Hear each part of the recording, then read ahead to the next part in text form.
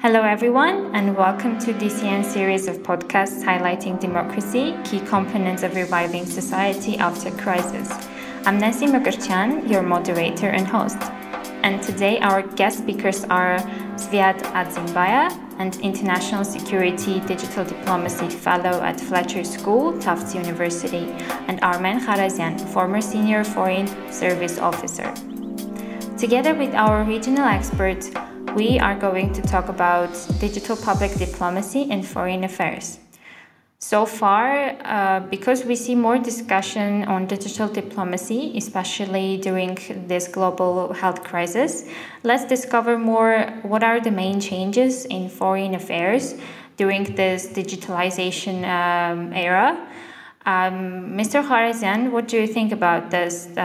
Does digital forms of diplomacy give less or more space for negotiations and communications? And Nancy, sometimes they help, sometimes they may hinder diplomacy. It depends on the manner and purpose and mastery applied when using digital means to pursue diplomacy. And public diplomacy at that. Diplomacy is the conduct of foreign affairs. It's an instrument to conduct foreign affairs, along with other instruments at the disposal of nations. Public diplomacy is the way in which various governments, through sponsored efforts, reach out the public of another country in an attempt to directly communicate their policy. And sometimes if you look at let's say, the Encyclopedia Britannica, at how Britannica defines public diplomacy, it identifies two things associated with what it means: branding and political advocacy, pursuit of strategies. So both can benefit from the digital means that what modern digital means afford, and may also suffer from it, depending on how one uses it. If populist leaders engaged in public diplomacy and use digital means to pursue their objectives, then that may not necessarily be of a benefit to either the nation on whose behalf that diplomacy is being communicated or the target nation. But sometimes they can be useful as well. Thank you so much. And Mr. Adzinbaya, what are, in your opinion, the most important aspects that the young diplomats should pay more attention to while being in this digital era and the digital public diplomacy? Oh, I guess two things at least. One is having a sense of purpose coupled with a well thought and realized idea. What do we want to do with diplomacy? Diplomacy, not about communication and tech, as Armen also noted, could be used negatively. Sometimes we tend to favor the notion of strategic communication, and I'm a great proponent. Love good, well-conducted, purposeful communication. But in many countries, strategic communication has been abused under the pretext of strategic communication. Has nothing to do with strategic communication, but a lot of propaganda is being communicated across the globe in mostly less democratic countries, but sometimes in democratic countries too, here in Europe, in many cases there. So young diplomats, I imagine, would pay attention to what they want from diplomacy, from digital public diplomacy, whatever we call it is diplomacy, public, digital, or any other sort is just manifestation and the tactical manner of it. And the other would be really understanding the text. Sometimes the diplomats, I mean, classically speaking, or even like old-fashioned diplomats. Many of them are great at diplomacy, but some of them miss the depth of understanding tech. And that's not their fault. It became revolutionized now, a couple of years ago, and it is being revolutionized in the weeks, months, and years to come. So being able to adapt and understand tech, not exactly at the level of being able to code, but know what you're talking about to maximize your own goals and objectives, I think these two components would. Does it mean that all the diplomats are not adapted to this modern era technologies? Do you mean that? Some of them, yes. I don't discriminate against age or anything. There are many are many years older than us and a grasp of technology or the use of technology or having a lot of reach and connection with the broader public internationally. But I'm speaking broadly, someone who would miss to understand tech well will unfortunately not be able to get out there and make his or her voice heard where it belongs. So young people who are now entering profession or are there and want to grow would want to do it differently and understand tech well.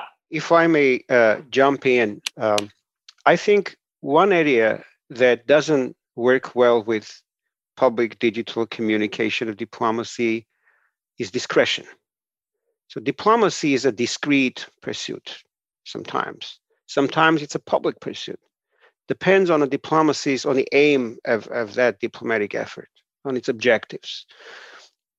Generally, diplomacy has been, because of the special skill it requires, because of the target audience, characterizes what diplomacy does. The foreign front of the foreign policy of a government, diplomacy requires discretion and highly specialized skills. And also, it works to be effective. It works hand in hand with the other instruments that governments have to pursue their national objectives, such as defense and intelligence, but also economic power. So diplomacy in of itself is not an objective, it's an instrument along with other instruments. And among those instruments, it's one of the most discreet, most effective when it's most discreetly deployed, just like intelligence.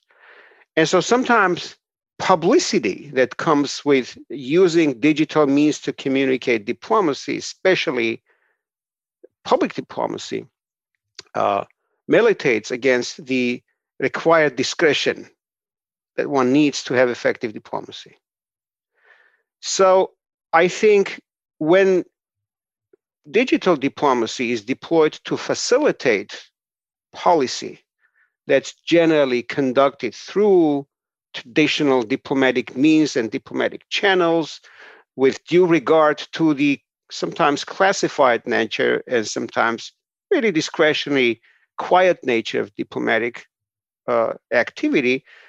When digital diplomacy is deployed to support and facilitate the main diplomatic effort, then that could be highly effective. Sometimes digital diplomacy gets in the way of actual diplomacy needs to be conducted discreetly to succeed, and that causes frustration. So again, it depends on how one uses modern digital means. But diplomacy generally being a discrete area of activity, those digital means sometimes are not even applicable to properly deployed diplomatic effort. Take Zoom, let's say. Zoom has in the era of pandemic, Zoom has become a universal way in which people located in various countries communicate and conduct their international business. Governments may not always be able to use the kind of Zoom that we use right now. There's Zoom.gov for the US government, let's say, for instance, that the US government uses to conduct its business. And Zoom.gov is very different from Zoom. It has fewer features.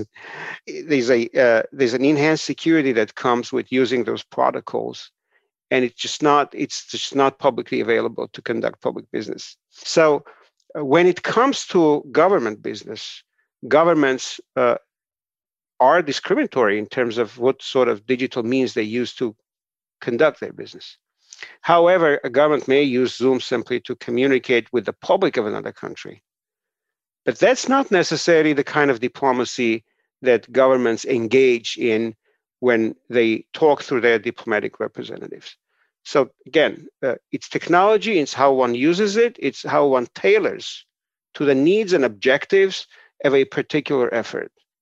Not necessarily good and bad, but technology allows for a faster communication, faster outreach, faster dissemination, broader exposure. Whether it's good or bad depends on who does it and how does one do it. It also makes countries vulnerable. I'm sorry. It also makes the communicator vulnerable because digital means are also easier to penetrate and manipulate. A broad access to digital means to use to conduct diplomacy, one also needs to be concerned about how one protects their own infrastructure, communication infrastructure, and their own speech from undue external interference. And what Mr. Sviat think about this? I would add one point. I agree mostly with Armen said. One point I would agree in terms of diplomacy has evolved and changed. And primarily who monopolizes, if there's any one entity monopolizing diplomacy, is the state. Has been there for a while, and by while I mean centuries. Now, when we speak about digital diplomacy, some players who are not governmental, who are not non-governmental, but corporate players come into the play. One of them being, say, Microsoft. Microsoft now has created a fancy department where every millennial or Generation Z or before anybody else who wants to contribute to doing some good work would work at Microsoft, which is digital diplomacy department as part of the larger endeavor to defend democracy as Microsoft defines it. So those great people, actually, many of them are my friends and proud of them, come from international organizations, government work, from the US government, from the British government, from other NATO governments, or international organizations like the UN and the OSCE, come and work there, conducting digital diplomacy. And the way now digital diplomacy is being defined can be at least two ways. One, diplomacy conducted online, mostly using digital means. And second, diplomacy conducted online and offline, not definitely online, about cybersecurity, about international digital and cybersecurity norms. Diplomacy could, whatever digital means there be, diplomacy would be mixed in terms of its digital and physical domain to a degree that our lives allow. If we humans, I guess, decide to live 99% online, God forbid, then diplomacy will be 99% digital, but that would be the proportion. So digital diplomacy has become a lot more attractive to some of my friends who said governments are large bureaucracies and I would love to work there, but what I do next. And now they have options to help governments and their governments and international governments, but also go switch their sectors. And sometimes when we speak about diplomacy being conducted by private entities such as Microsoft, maybe Facebook, maybe any other player, we think of those entities as mercantilistic players who would only get and not give. But at this point, one of the things that makes me happier, having been engaged in some of those efforts, something like working group of Paris call on cyber and trust and security in cyberspace, which is led by the French government and Microsoft. There is one key term that excites me, and that is multi-stakeholder. There is no one player that could, in classical diplomacy, in public diplomacy, or in digital diplomacy, all of them have, sharing the umbrella of diplomacy. It is quite quintessential to have many players. If you don't wants to have many players, there will be many players who have just to deal with them. So these people are working around the notion of multi-stakeholder, which is public, private, non-governmental, or any other players. And that is great. So diplomacy is relevant. That is also great. Will be needed in the future, and will be needed not only from the state but from other players to do good things, hopefully. So sometimes, unfortunately, we face disinformation, and in this specific time, I would like to ask how disinformation has affected the digital diplomacy or diplomacy at all, and how your friends that you mentioned, how do they face this? How they deal with this in massive disinformation campaigns? Oh yeah, tricky, totally tricky. You got digital means as a fire. You may warm your house or burn your house, and depends on who you are now. So currently, it is kind of a club. Those people like government of Denmark and ex-ambassador of Denmark went into working, ex-digital ambassador of Denmark went into Microsoft to work for them, actually, and the government of France, government of Netherlands. So it's a club now, and clubs are great, but I wish those clubs to become larger. And so far, those are limited to mostly democratic governments, and some of those who are more susceptible to using or abusing digital diplomacy under some umbrella and spreading disinformation, propaganda, or anything else. Those I'm not seen there. There will be increased cases where people would abuse those, as platforms like Facebook and others were abused to interfere into national elections or anywhere else. There will be challenges. So far, it's a small club. It's a growing club. If we track time-wise, it would start somewhere, from 2017 and 2018, and these people are now getting together. 2020, as you know, has not been very fortunate. These digital people to meet each other and mingle a little bit and exchange more human moments and exchange some professional thoughts additionally. But so far they're good. Good news is that they're great professionals. And the other news is they have to be wary of that digital diplomacy being exploited, and I expect it will be exploited very soon. And what could Mr. Kharazian add in regard to disinformation propaganda, please? Well, here's my take on it, Nancy. So the growth in the propaganda business, disinformation business, that has been noticeable because of the broader availability of technologies. It, as a phenomenon, is nothing new. Again, digital facility is not new itself. It's technology.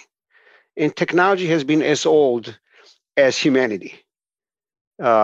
Even in the times of ancient Greece, there was technology that used to make things easier. The invention of printing press compared to the clay tablets used in the ancient world was a progress in technology. And that sort of helped facilitate the storage and transmission and dissemination of knowledge. Same way radio, same way TV. Now we have the internet, post-internet era. So one thing that has happened is the democratization of diplomacy. That pyramid that used to host where diplomacy is conceived and conducted has flattened. There are a lot more stakeholders in this. And that's a fact. We can look back and see how societies have handled the introduction of new technologies in public life that have changed in their times the manner in which nations have conducted their businesses, and draw conclusions and apply those conclusions here. in this case, to see how we can fight disinformation, because it seems to be a byproduct of technological progress. And it also seems to be something that accompanies progress in technology, advances in technologies, has accompanied all the time. There are good ways in which technology can be used, there are bad ways in which technology can be used.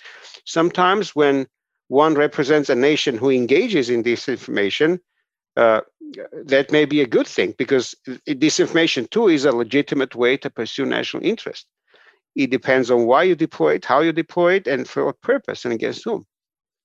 So nations do engage in disinformation and intelligence operations, and that's just a fact of life. We just need to build resilience in the Western world. Let's say those of us who do not find the kind of disinformation the democratic world faces and confronts, let's say that coming from Russia, China, sometimes Iran, sometimes other nations, aimed at undermining societal cohesion in our countries, we need to build digital resilience to understand and handle and address those threats that come with foreign disinformation, and assist nations who do not have those capabilities and cannot do that alone to handle that by teaching stakeholders in these nations, giving them the expertise, giving them the means, and helping them feel themselves and become part of the democratic global community that has a vested interest in not letting foreign disinformation undermine societal cohesion and democratic foundations of their societies, if they happen to be societies committed to democracy. One thing I'd like to underscore is diplomacy generally is a very procedure-heavy pursuit. You need procedure to conduct diplomacy because you need wise diplomacy. You need informed diplomacy. You don't need populist diplomacy or unprepared one. Sometimes the availability of digital means in the hands of an erratic leader results in someone waking up 3 a.m. in the morning and tweeting a message that then gives headache to everyone else around him or her or in the world who are trying to decipher what this guy wanted to say. Solves confusion, undermines proper diplomacy. Diplomacy depends on procedure. You have the defense folks contribute to how a nation articulates and conducts its diplomacy. You have the intelligence people. You have the general government agencies. The interagency process is part of how a nation defines and deploys its diplomacy. So with these digital means available, sometimes that dilutes the process and the procedure. And that, I think, every government should be mindful of that. Another good thing that comes out of the availability of new modern digital means is people-to-people diplomacy when governments are unwilling to engage or unable to engage. Let's say some of those in our time when I was in government, we didn't have the broad availability of digital means, but I think in the mid-2000s, there were numerous people-to-people efforts using digital diplomacy to connect, network, build common understanding on things that their own governments were having difficulty working on. That may help if the effort is genuine, if it's supported by a genuine actor, sponsor, whether foreign or domestic. If the effort is aimed at bringing those societies together, helping them help their respective governments overcome their differences, it's a good thing. So again, it's about wisdom. It's about contributory participation in how one crafts, conceives, articulates, and deploys diplomacy, and how one engages some of those most useful groups of respective populations to engage and take advantage of what modern means of government and public diplomacy afford. And it's a challenge that's been around for as long as humanity has been around. And I think we will see many examples of how that challenge is being properly recognized and addressed, or sometimes mishandled. Mr. Zviar, do you have any comments on this? I completely agree with Armin. In that case, I'm really hopeful that our young diplomats that are listening to us have gained the best expertise out of this, and they will take them not as granted, of course, and they will use your expertise as well as feel free to share your feedback with us, dear listeners. Will be very helpful for them as well. Thank you so much. I have really enjoyed this conversation, which was very important in this digital era. So hope to see you soon as well. Thank you. Goodbye. The following series of podcasts are being conducted by Digital Communication Network in partnership with Friedrich Naumann Foundation for Freedom.